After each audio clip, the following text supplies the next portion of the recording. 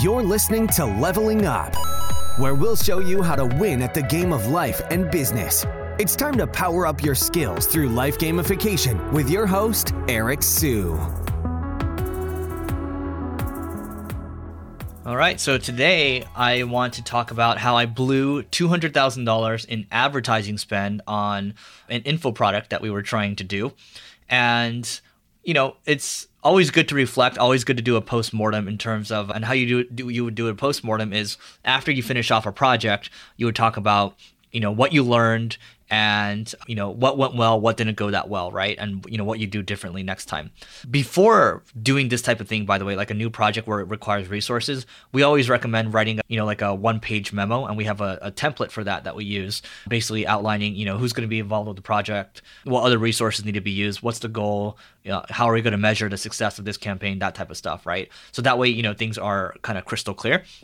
And so, you know, what I would say is when the pandemic first hit, we, you know, on the ad agency side, you know, we didn't know what was going to happen, right? So, you know, one of the bets we wanted to make was that we wanted to have a different revenue stream. And because I had a successful course with one of my courses was called the Agency Accelerator, basically teaching people how to grow or start their agency.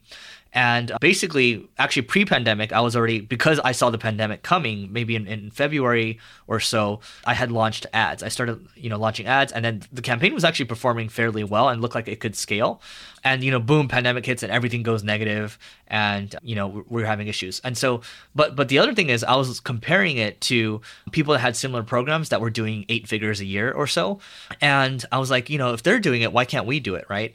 And so, you know, we had the marketing talent. I mean, we had a campaign that was working. You know, we were driving, you know, qualified applications. But the problem is this, you know, because we copied the people that were doing 8 figures, they all had sales teams, right? And what we didn't have was we didn't have an info product sales team. And what we did was we tried to hire an outside sales team that specialized in info products, but unfortunately that didn't work out. We actually listened to their calls on Gong. So that's another thing, trust but verify. That's a lesson that we learned, you know, doing it sooner than later and listening and coaching them on those phone calls, because that's a lot of valuable, you know, time and effort that we wasted.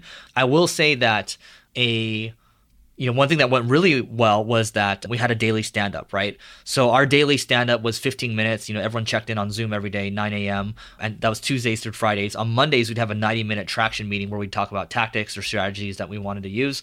And, you know, we improved across the board on marketing. So we had a well-oiled marketing machine. I mean, obviously, that's kind of what we specialize at.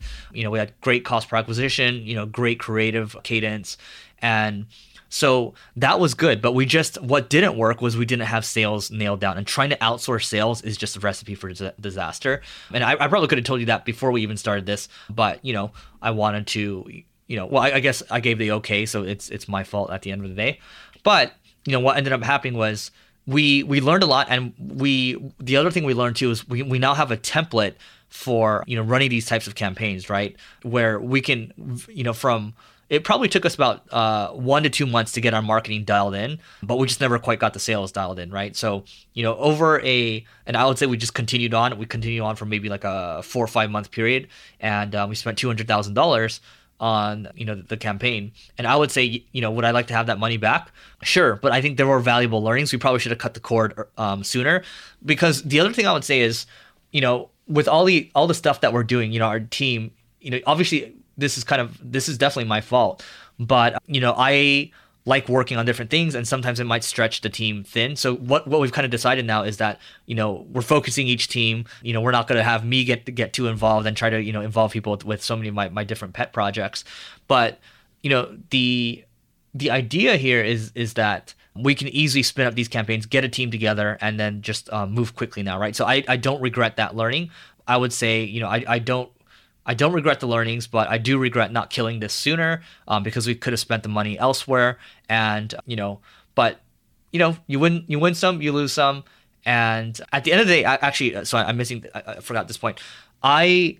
This one product or this one offering that we had, it didn't jibe with me because, you know, we have this SaaS marketing agency, we have a SaaS product, right? You know, we have marketing school, we have a peer group with, you know, people that are very well accomplished. We have all these different things, and this thing didn't quite connect with everything else that we had. So if you don't quite have passion for what you're doing around the product, and it doesn't jive with all the other stuff that you have, then you should shut it down. It doesn't make sense, right? And so right now, I mean, we still have a bunch of people that in the program that we're coaching, and I actually hop on those calls. It's once a month right now, and I actually enjoy those, and people enjoy it, and they've rated it very high. It seems like 9s kind of across the board, 9s out of 10s. So we created a great offering. We iterated on that. We created a great marketing campaign. Now we have a great marketing template. We iterated on that. What we were too slow to iterate on was the sales side of things, and it's because I would say we're stretched too thin. So, at the end of the day, do I think this campaign could have been successful? Yes. Do I know where we failed? Yes. But, if the campaign doesn't jive with you, you should shut it down sooner than later. So those are the lessons around this. By the way, guys, before we go to levelingup.com to get the free first chapter of the book that I have coming out, or you can go to your favorite online retailer and just type in Leveling Up Eric Siu, and you should be able to pick it up. I appreciate all your support. Every single book sale counts, and then I can talk about the book launch going up to it if you want. And so that is it for today. Let me know if you guys like this format, by the way. You can tweet at me at EricOSIU. I actually enjoy bringing back the daily format like this, and we'll see how it goes. You may have completed this level, but many more bosses await. If you're looking to level up in marketing or business, just go to singlegrain.com/leveling-up to get access to our individual and team training programs. That's singlegrain.com/leveling-up.